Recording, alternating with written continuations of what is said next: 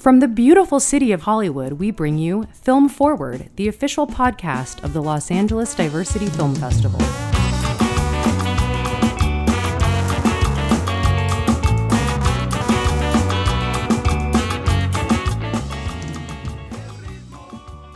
Hey, welcome to Film Forward, everybody, the official podcast of the Los Angeles Diversity Film Festival.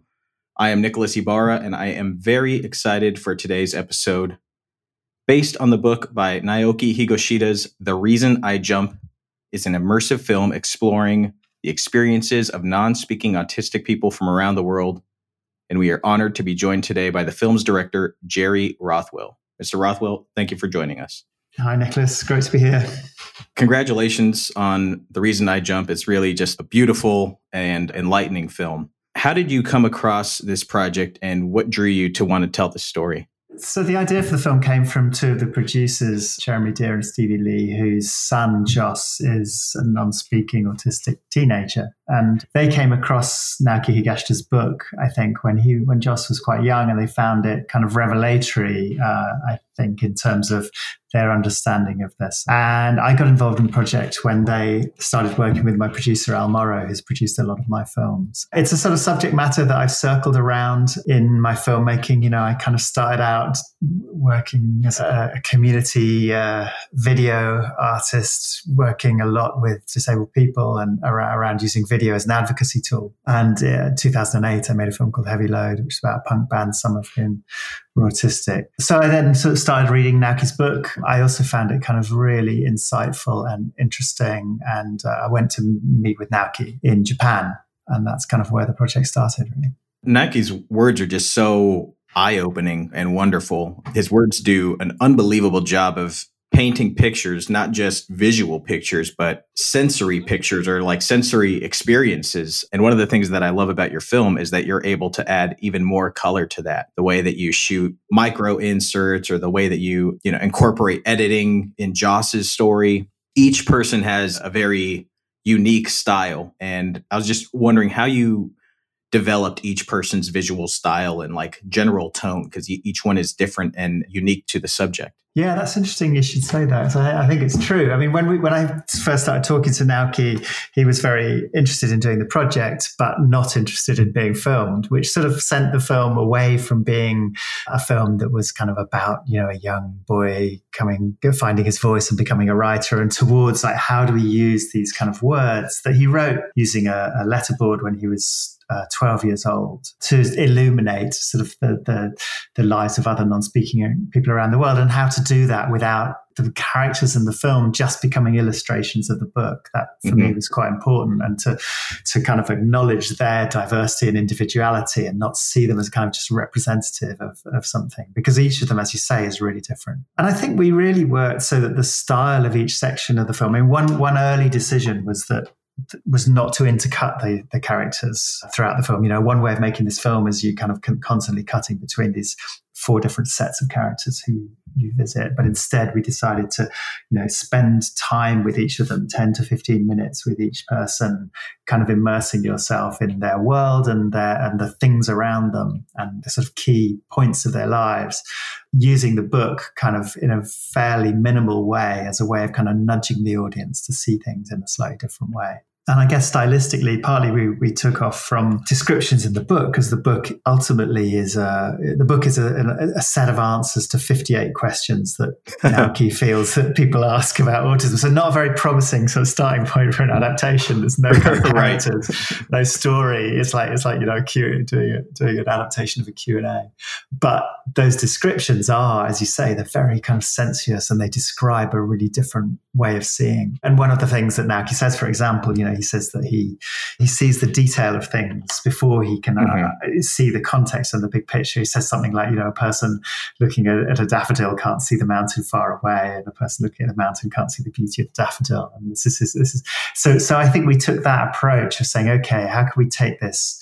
Particularly, for example, with Amrit, who's the first person you encounter in the film. She's an artist in India, a non-speaking autistic artist who creates these incredibly detailed, beautiful paintings. And I felt that she was a kind of way into another way of seeing, and that to shoot with her, we needed to shoot in a way that used a lot of macro lenses, found the details in her environment, and perhaps immersed you in those details without, before you come to see the context of them. Yeah, as you say, a sort of style emerged really for each character. For Joss, who's the second person we kind of visit in the film, memory and time becomes really important. The idea that things that may have happened when he was 2 or 3 years old are really present for him. So, luckily with Joss, because he was the producer's son, we had access to all his home movie footage, and we could kind of create an intercut between the past and the present in a really fluid way.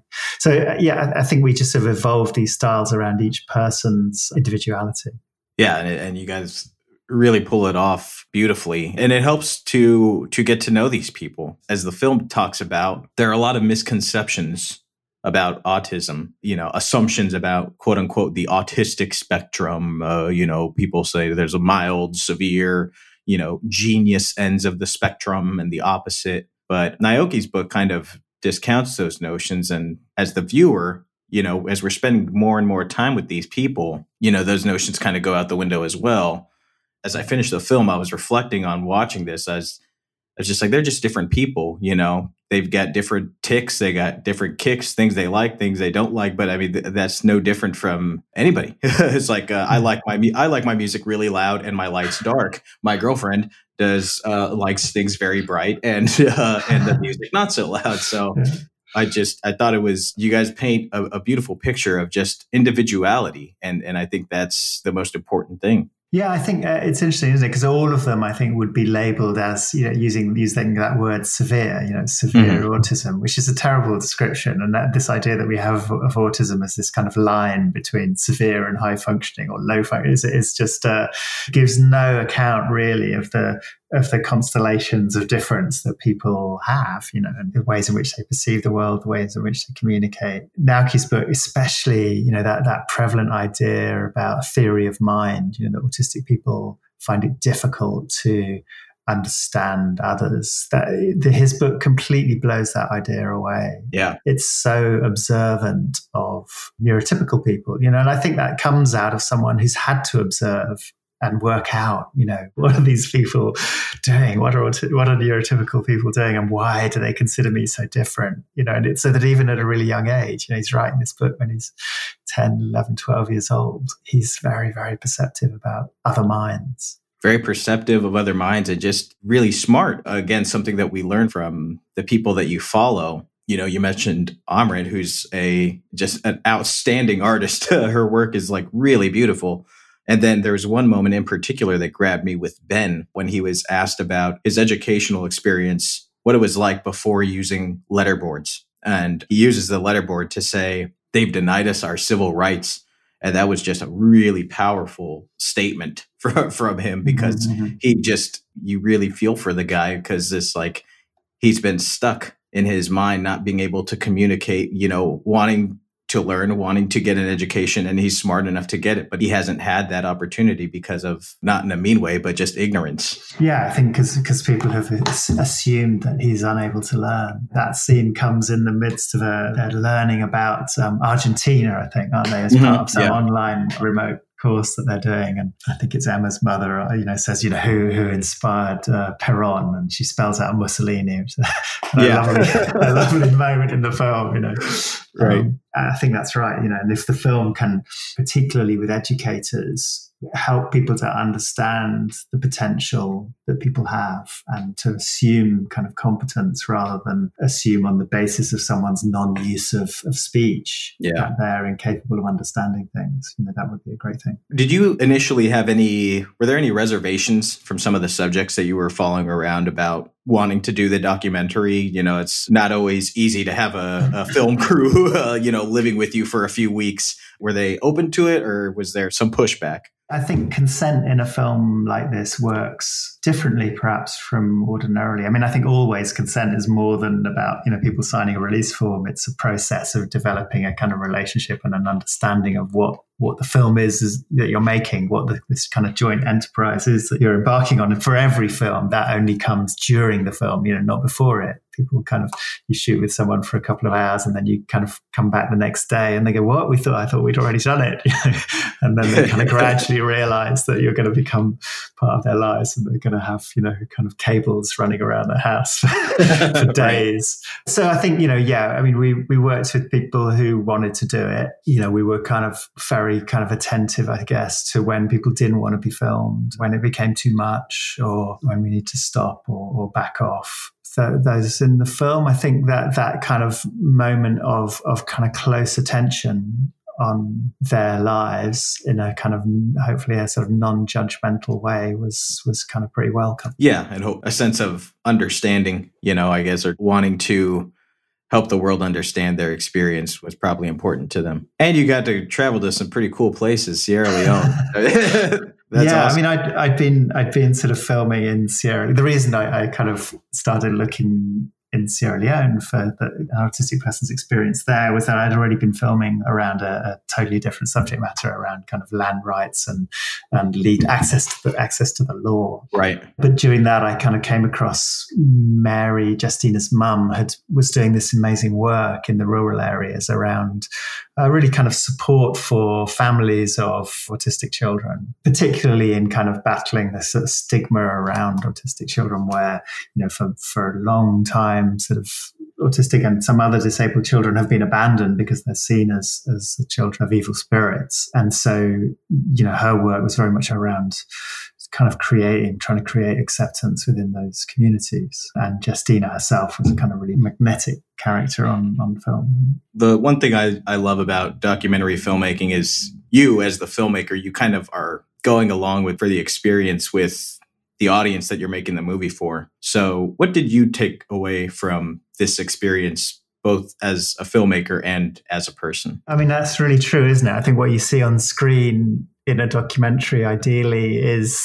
the journey of the filmmaker. That kind of filmmaking is always like an inquiry rather than something where you've kind of decided the answers to everything and now you're going to transmit them through film. So, I mean, for me, I think when you watch the film, there's this kind of cumulative effect, where each person you go to tells you something new about their experience and shows you a different way of seeing things. And that cumulative effect, certainly, I think on all of us in the crew had a kind of real impact on the way we saw the world and the bits of ourselves that we maybe had closed off, the enjoyment of rocking to a fan right. as it spins next to you is something to be enjoyed. Or the sounds of electricity junction boxes that Joss gets into. And when you do start listening to them and the ways in which the sort of three-phase electricity creates these kind of tones, it took Joss to show us that.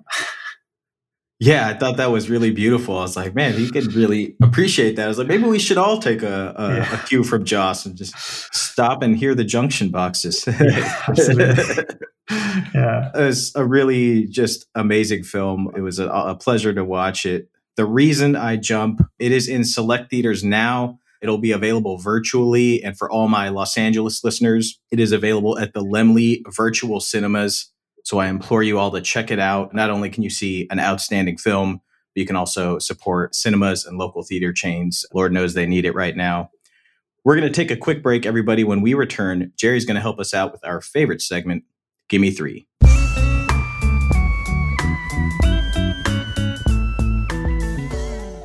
We'd like to take a minute and give a very special thanks to our new sponsor, E-Minutes. E-Minutes is a company of entertainment lawyers who are dedicated to giving a platform to underrepresented voices by helping filmmakers form companies and other necessary legal entities. They're sponsoring a new award with LADFF called the Emerging Filmmaker Award and giving their services for free to the lucky winners. You can find out more about them by going to ladff.com and clicking on the E-Minutes link.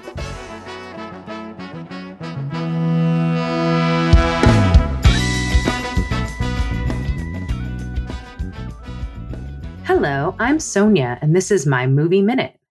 This week I want to talk about Minari, a new film written and directed by Isaac Lee Chung based on his childhood in Arkansas. Minari is produced by A24 along with Plan B. Both of these companies have been stellar with their releases for a number of years now. I'm always really impressed with their stuff. What I found most exceptional and original about Minari is its perspective on the elusive and mythical American dream. The common immigrant narrative deals with the dichotomy of trying to make it in America versus the pain and loss of leaving your ancestral home. However, in Minari, all three adult characters want to live in America and embrace the struggle to attain the American dream. The conflict derives from the fact that they each have their own version of the dream. I also have to mention the two child actors, Noelle Kate Cho and Alan Kim. They're amazing, and especially Alan gets a lot of great lines and moments in which to shine. Check out Minari. Let us know what you think. I promise you'll love it. And that was my minute. Thanks for listening. 미국 애들은 할머니랑 같이 방 쓰는 거 싫어한다던데. I don't like Grandma. 걔는 안 그래요. 한국 애니까. Grandma smells like Korea. 야, 뭐라고? Grandma smell? All right, we're back here on Film Forward, and we are talking to the director of The Reason I Jump, Jerry Rothwell. He's about to give us 3 films that have inspired him or inspired his work. Mr. Rothwell, let's get your first one. Hi, Nicholas. Yeah, thanks for the opportunity to do this. I mean, it was really hard to pick 3. You know, I know, but I would do Give Me 5, but that doesn't rhyme, you know. So. Okay. So I went for things which, well, at least 2 of them are kind of quite out of the way choices because I thought that's probably a kind of good thing to do. My first is The Ark, which is by a series actually for the BBC by Molly Dineen, which was made in the 90s. Molly Dineen is a British filmmaker, observational documentary, really, doesn't make films frequently, maybe once every 5-10 years. This was a series that she did in the early 90s. And I think I saw it just as I was beginning to get into the idea of documentary making. Yeah. What's amazing about it, so it's the story of, it's a film shot in London Zoo, a 4-part series in London Zoo. It's about the zoo. It's the zoo at a particular time, a particular moment. And it's a moment in the kind of when the sort of Thatcherism of the 80s has really taken hold in Britain, and this kind of marketization of all areas of life, even areas that don't necessarily aren't geared to make a profit, the area of education or health, or in this case, the zoo, is starting to be kind of penetrated by Thatcherite ideas. And the series kind of takes all levels of the zoo at this particular moment when the zoo is, first of all, going through a kind of restructuring to make it more of a commercial entity. And part of that is it's going to get a panda from China who's going to be exhibited in the zoo. And it covers that story. I don't know how long it's shot over, maybe even a year, at all levels, So there are kind of these sort of class hierarchies in the film, which start at the kind of board and the director of the zoo and the PR team, and go right down to the animals or to the person that keeps snails, and snails are not very commercial in right. She kind of manages to create these layers of perceiving this thing, which is about people's relationship with animals, I guess, which within them, even though she's just talking about the zoo and at this moment, and it's basically observational with her conversations. She's a brilliant conversationalist with subjects, particularly men. She takes men to the kind of strangest places of their obsessions and their individuality, and she manages to convey, I think, a kind of historical moment in Britain through this one very focused story, and that's kind of why I like it. It sounds fascinating. I have not seen it, but I must check it out because I'm a sucker for animals and I'm a sucker for docuseries, and it sounds like it'd be right up my alley. Great, yeah. Well, I think there's a DVD. It's a BFI DVD, I think. Cool. Of Molly Dineen's work. So yeah, check it out. I mean, all of her films are great, I think. So I will put it on the top of my list. All right, your second one, sir. Okay, my second one is Kings of Nowhere by Betsabe Garcia, who's a young Mexican filmmaker. I think she was maybe, early 20s even when she made this film. It's a feature documentary. It's about a town that it's about the inhabitants of a town that are left in the town after the town has been flooded by a dam a dam has been built in the valley, and the town is now underwater. So I think there are maybe 2 or 3 families in the film still living there who won't leave, who are now making their way around what used to be kind of crowded streets, and going to the church, which as far as I remember is kind of underwater up to its steeple by boat. And they don't kind of get on with each other as far as I can remember. There are all these kind of little rivalries between them. But what I love about it is this sense of place that she's created, and she's done it without giving us any context at all. So you really, you're as a viewer in the film, you're just gradually understanding this place, this nowhere, in which these kind of kings of nowhere, the people who still live there, for whom it is now their kind of domain. And you kind of gradually understand what's happened there. And on the fringes of this town, sometimes in the night you'll hear gunfire, and the sound design in the film is amazing. I saw it in the cinema, and you just have this sense of there's something going on the edges of this world that you don't quite understand. And gradually you come to realize that the cartels are kind of circling this area, and that there are these kind of brutal bits of evidence of sort of deaths or bodies found. But it's a really extraordinary film, and it's our first feature. Actually, I had the privilege of mentoring her, not on that film, but that's how I came to see that film. And she's a kind of really unique filmmaker with a really great kind of vision. And I think it's a good one to check out. And for me, in terms of the reason I jump, I think what it gave me, how it inspired me, is the way you could kind of create a sense of place through sound with kind of minimal context. Yeah, it's actually incredible to hear that the filmmaker was in her 20s and this was her first feature, because it feels like we're in the hands of a master. I mean, it's so patient. Like you said, it creates a sense of space. I think like the first 5 minutes, the camera's just in a boat and you're like going through the water, coming up on this town that's like half underwater. So you're experiencing it for the first time as if you're rowing up to it, and it's kind of jaw-dropping. When I started watching it, I was like, oh my God, these people are crazy. They need to get out of there. But the more the film goes on, you're hearing them talk about this place, memories, marriage, laughter, all the things that happened here. You get an understanding of why they've stuck around, and it's hard for them to leave. And then, as you mentioned, you hear gunshots, on the outskirts of town. You're like, well, is it that much better out in the quote unquote real world? It made me think, because it's also a sad but sobering truth that climate refugees are going to be starting to become more and more a thing. And it was just interesting to think how we would handle that, or how I would handle that individually. I mean, I live in Los Angeles. Every year my city's on fire. And the thought just crossed my mind, like, what am I doing here? This fire outside of my door. But it was a really great watch. I think there's something. I'm glad you saw it and enjoyed it. I mean, I saw it a couple of years ago, and I just have such strong memories of it. And it felt to me, I remember at the time, it felt like a kind of play by Samuel Beckett, or like something kind of like this very strange kind of. It's utterly realistic, but it's got this amazing sort of vibe to it.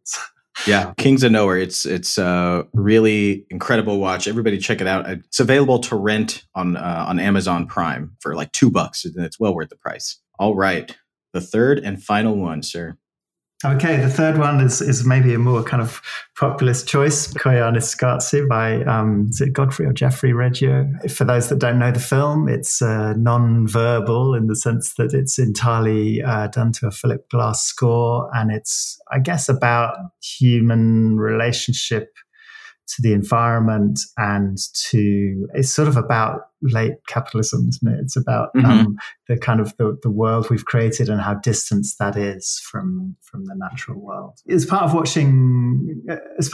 getting together The Reason I Jump, I did kind of watch a bunch of films, deliberately kind of sought out films that were largely nonverbal. How does cinema kind of work? How does, especially kind of documentary cinema, without people telling you stuff and giving you a lot of context? I mean, The Reason I Jump does have quite a lot of words in it, but I wanted to sort of understand how those films worked. And so I kind of went back to Koyaanisqatsi, which I remember first seeing as a teenager in cinema and kind of going to repeatedly, actually. It's just it's got this remarkable shape to it, I think, where it's got this kind of forward motion to it, even though there's no plot. These images kind of accumulate one after the other to give what is, in the end, quite a kind of devastating view of modern life. I remember particularly the sort of sped up sequences which cross a sausage factory with people going through Grand Central Station, and it starts very slowly in these caves of the first kind of human etchings on the cave walls, I think, and then kind of takes us gradually into a more and more kind of techno dystopian world.